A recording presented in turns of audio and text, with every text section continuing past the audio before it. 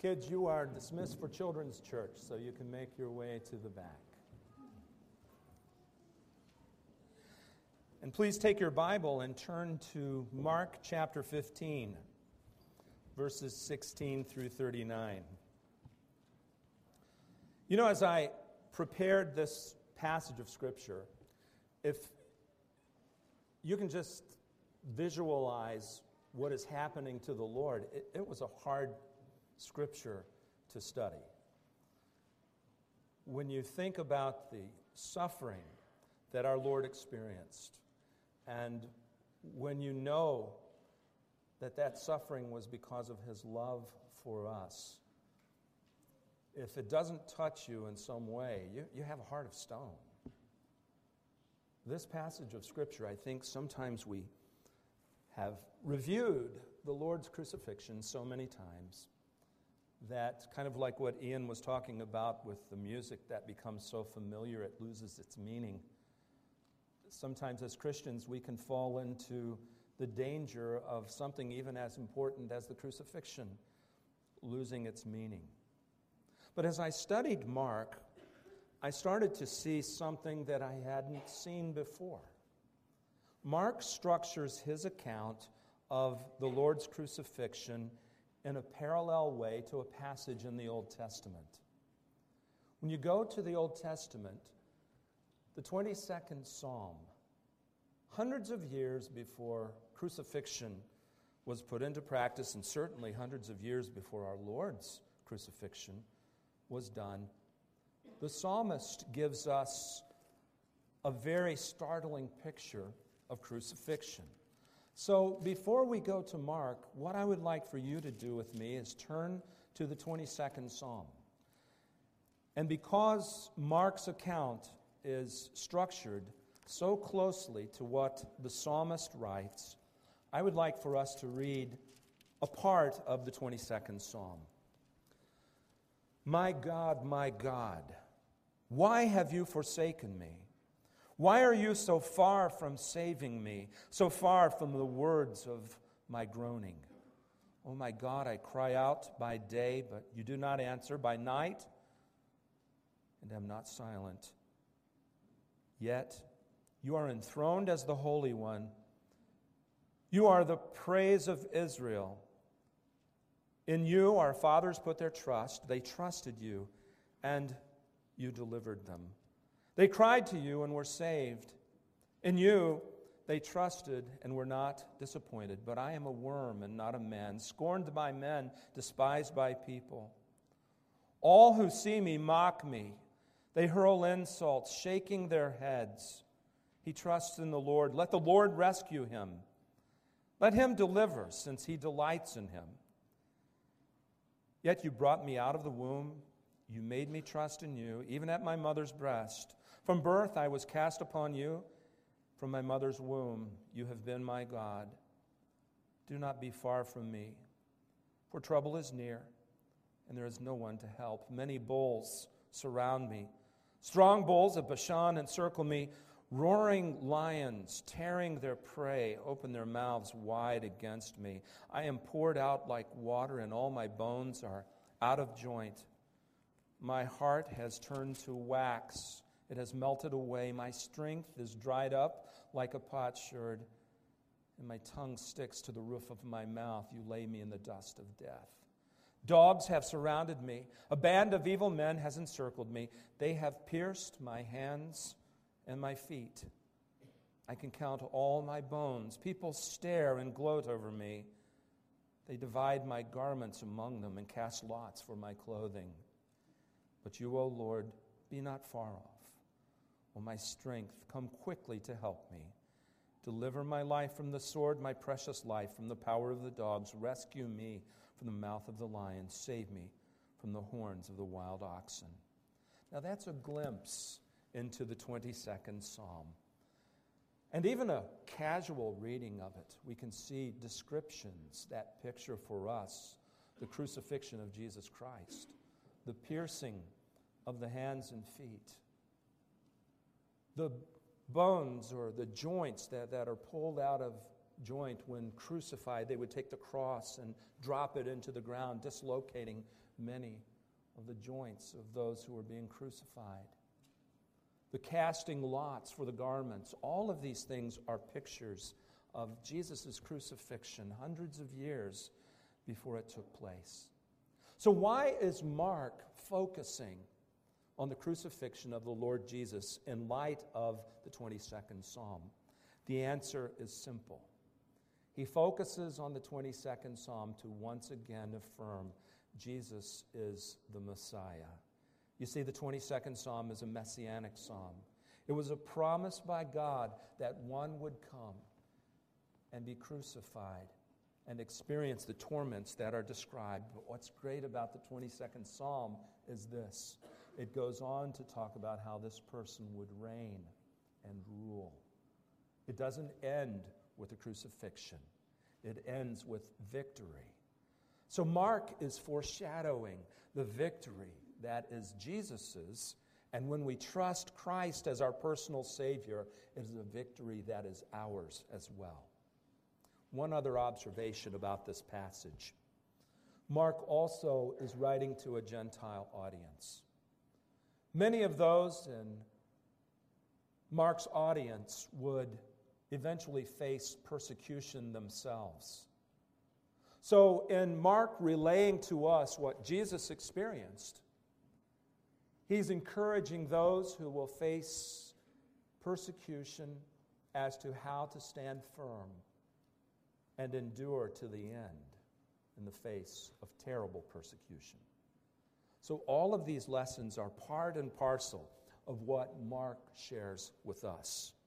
Now, when we come to the first part of this passage, the 16th verse, we find that Mark is sharing with us what happens when Jesus appears before the guards. And I just accidentally went too far. There we go.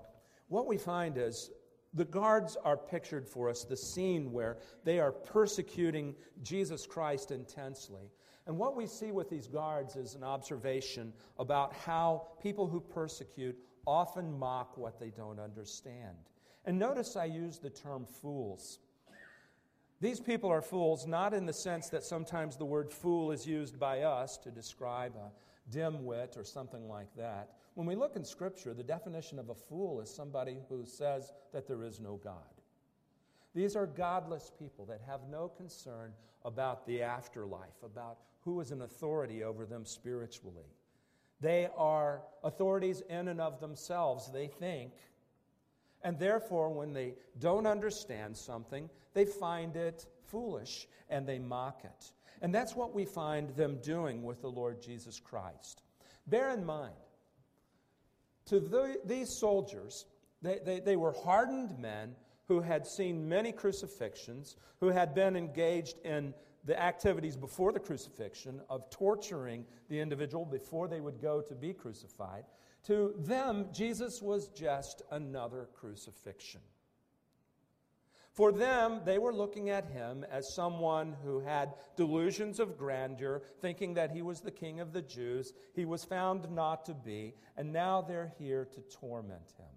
They didn't understand who they were tormenting. Look at the scripture. It says, the soldiers, in verse 16 of chapter 15, led Jesus away into the palace, that is the praetorium, and called together the whole company of soldiers. Now, this would have been a scene where there would have been approximately 600 men. A company was about 600 men.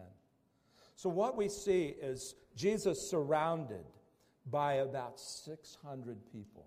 Can you imagine that? There's about 200 here this morning, give or take. Triple the size of this crowd.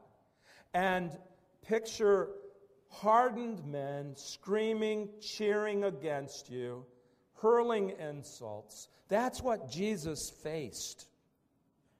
As Jesus was being tortured by these men, this whole company, they put a purple robe on him, and then they twisted together a crown of thorns. Now, think about this for a moment. This crown of thorns represents something that they were doing to lampoon Jesus. They probably went out quickly and found thorns that would work and twisted them together into a crown, and then they jammed it on Jesus' head. And if you look at this crown of thorns, you can see that in the Middle East, thorns aren't like blackberry thorns.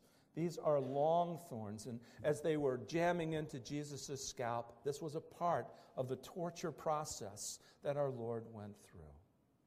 And he did this because of his great love for us. But you know, when we look at this passage and we see what's going on, and we see Jesus surrounded by these soldiers, and they're inflicting harm on him, and they're intimidating him, it reminds us of part of the 22nd Psalm. In Psalm 22:12, it says this: "Many bulls surround me, strong bulls of Bashan encircle me, roaring lions tearing their prey open with their mouths against me." It pictures for us the intensity of these men who would torment the Lord Jesus Christ. As they were tormenting him and as they had placed this crown of thorns on his head, look at what the Scripture goes on to say. Verse 18, "And they began to call out to him, 'Hail, King of the Jews.'" Now, when a Roman would see Caesar, they would immediately say, "Hail Caesar." So in their mockery, they were doing the same to Jesus, but not in a sincere tone. They were saying, "Hail, King of the Jews," because, one, they hated the Jews, and two, it was a way for them to demean him. A way for them to say, "You are nowhere near our emperor. You're a farce. You're not real." That's what they were saying. What they didn't understand is who they were addressing. The Creator, God of the universe, who subjected himself to this kind of treatment because of his love for us. And believe it or not, even because of his love for them. Any of these guards who would repent would find Jesus forgiving them and opening the way for them to experience a relationship with God through him. So Jesus is subjecting himself to all of this. At any moment, he could have stopped it. At any moment, he could have said, "Enough," but he didn't. He chose to experience it for us. The passage goes on. We find that these soldiers fell on their knees in false homage. Notice the 19th verse says, and again they struck him on the head with a staff and spit on him. Now, when we look at Mark's description of what Jesus was enduring, imagine having the crown of thorns on your head and then, in addition, being struck with a staff. It would have driven the thorns more into your scalp, and the staff would have cracked against your skull. The spitting on him was a statement of disdain. While it didn't hurt physically to be spit on, it was a way of demeaning him. It was a way of insulting him. It was a way of saying, "You are worthless." This was what they were doing, and then it goes on. Falling on their knees, they paid homage to him. You can picture the sarcasm, the venom of these men as they fall on their knees before the Lord Jesus Christ. And what they didn't realize is this: one day they would fall on their knees for real. The Scripture tells us in Philippians chapter 2, at the name of Jesus, every knee should bow in heaven and on earth and under the earth, and every tongue confess that Jesus Christ is Lord, to the glory of God the Father. As these men rejected the Lord Jesus Christ, what they didn't realize is they would one day face him as judge. And their rejection, their false homage, one day would be true homage because they would recognize that he is Lord. The scripture continues, and after it talks about this false homage, we come to the 20th verse. And when they had mocked him, they took off the purple robe and put his own clothes on him, and they led him out to crucify him. Now, a part of crucifixion was not only the flogging, not only the mockery and the torment before going to the cross, but having been beaten, you were then marched through the streets of Jerusalem, carrying the upper beam to your own cross. The Romans did this so that they could demonstrate their power and their superiority, but they also did it to deter any future rebellion. Anyone who would stand against them would get the same treatment. So this very real visual lesson was given. And so they had Jesus prepared to carry his cross. But then Mark moves in to the faithfulness of our Lord and the love that he displays as the Son of God. He was forcibly led to the place of crucifixion. Look at the 21st verse. And notice in verses 21 through 24, this forcible march to Golgotha. It's revealed in the 21st verse that a certain man from Cyrene, Simon, the father of Alexander and Rufus, was passing by on his way in from the country, and they forced him to carry the cross. Now, why was Simon mentioned and his kids, Alexander and Rufus? Many Bible scholars believe that Simon became a believer and that his sons, Alexander and Rufus, were part of the early church, a very important part. As a matter of fact, when you read Romans chapter 16, Paul speaks of a man named Rufus as he's winding up the book of Romans, quite possibly the Rufus who's referred to in this passage. But then the text goes on and it talks about how Simon was forced to carry the cross of Jesus. This gives us insight into what was going on with Jesus. After being subjected to being beaten so severely, he lacked the physical strength to carry the crossbeam. And so he fell down, and a Roman soldier came and made Simon carry it for him so that they could get on with the crucifixion. The heartlessness of it is amazing. Then, verse 22 says, they brought Jesus to the place called Golgotha. Now, Golgotha is the place of the skull. You might imagine a formation, something like this. As a matter of fact, this is a picture from Google Images of the place that they think Golgotha might have been. And here, Jesus was brought to be crucified. The Romans had everything worked out. Golgotha would have been a raised place so that everyone passing by and in the near vicinity would have been able to see crucifixion taking place. Again, crucifixion was something that was done for public display so that when people saw it, they would know this is the power of Rome, and this is what we will face if we stand against it.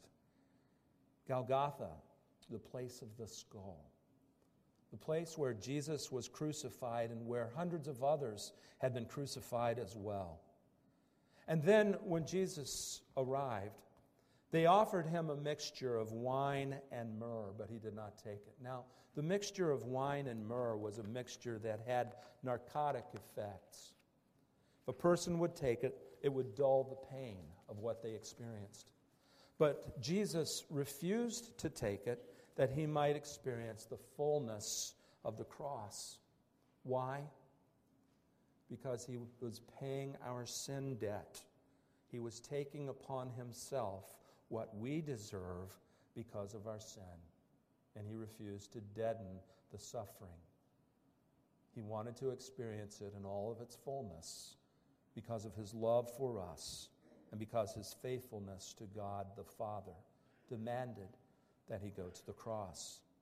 Then, verse 24, Mark very simply says, and they crucified him. That one little sentence with just a few words, we can't imagine what this would have meant to someone in the first century. None of us have seen an actual crucifixion. We've seen movies, we've seen representations of the crucifixion, but none of us have seen an actual crucifixion. The smell, the sound, the sight of crucifixion would have been something that the first century readers would have been very familiar with. Rome crucified people all the time. But Jesus' crucifixion was different. As we'll see in just a little bit, even a hardened soldier who had seen scads of crucifixions proclaimed there was something different about Jesus. Jesus' crucifixion communicated some important things. Number one, to the Jewish audience, Jesus' crucifixion pictured a curse. Paul says this in Galatians chapter 3. Christ redeemed us from the curse of the law by becoming a curse for us. For it is written, "Cursed is everyone who is hung on a tree." To the Jewish observers of the crucifixion, they would have viewed Jesus as being cursed by God. And in a very real and spiritual sense, that's what Jesus took upon himself when he went to the cross. He became a curse for us, that he might take the curse we deserve because of our sin upon himself. To the Roman audience, they probably said, well, it's another crucifixion of another person. No big deal. To the followers of Jesus, initially the crucifixion was viewed as a defeat. They didn't understand what was going on until the resurrection. So the crucifixion was significant. But imagine what the crucifixion did to the heart of God. To see his beloved Son, the one who had been nothing but obedient, sacrificed, tortured for us. It gives us a glimpse of the great love of God. It helps us to understand how profoundly important we are to the Father, that Jesus would experience the crucifixion. As Psalm 22 put it, the piercing of the hands, the joints that were dislocated, all of the horrors of crucifixion experienced by the Son of God. Then notice what Mark says. Right after it says, and they crucified him, Mark points out they divided up his clothes and they cast lots to see what they would get. Again, remember the 22nd Psalm.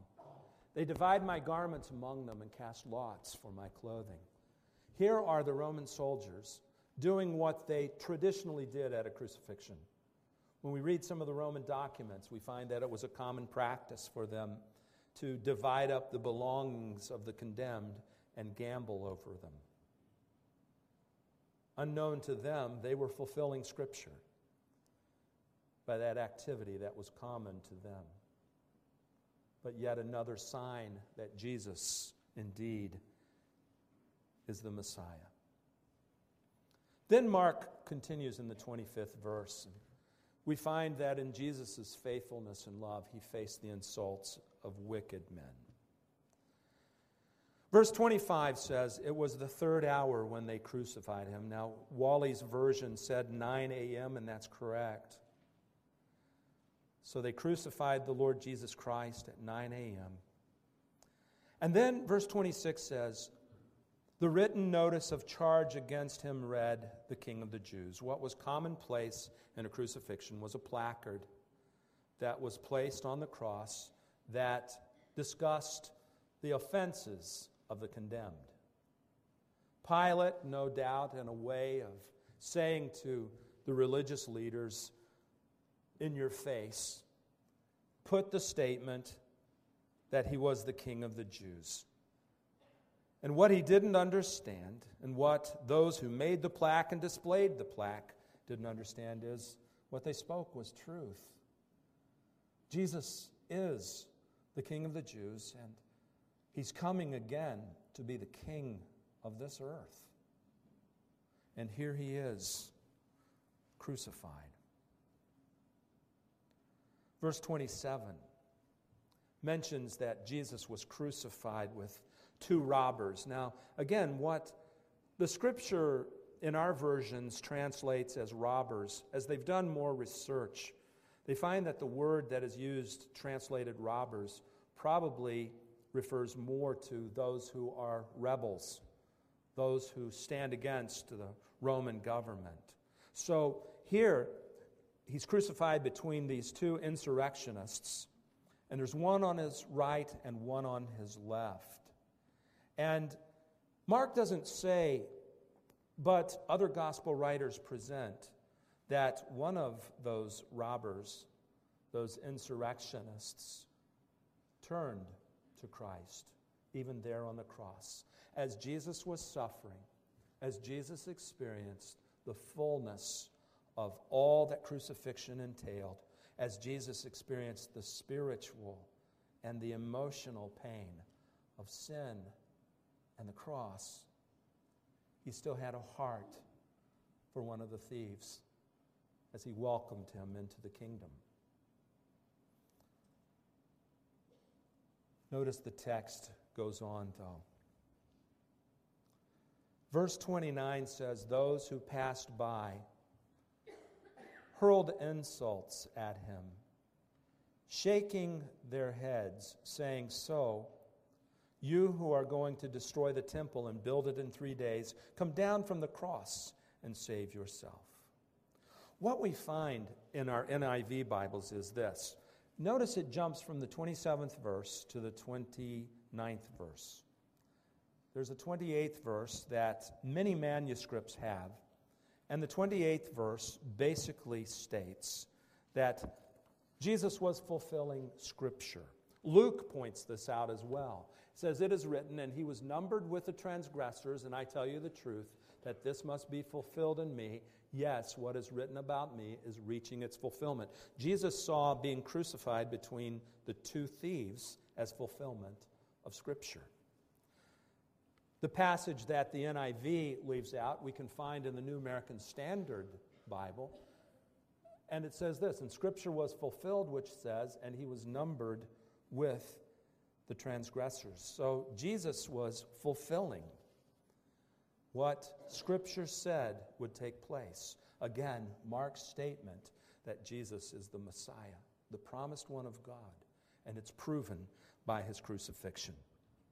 Notice the Scripture also tells us that those who passed by hurled insults and shook their head. Again, Psalm 22. "All who see me mock me. They hurl insults, shaking their head. He trusts in the Lord. Let the Lord rescue him. Let him deliver him, since he delights in him." Do you see the parallel that takes place here? As they are shaking their head at Jesus and saying, "So you who are going to destroy the temple and build it in 3 days, come down from the cross and save yourselves." And then it goes on even more in the 31st verse. "In the same way, the chief priests and the teachers of the law mocked him among themselves, saying, 'He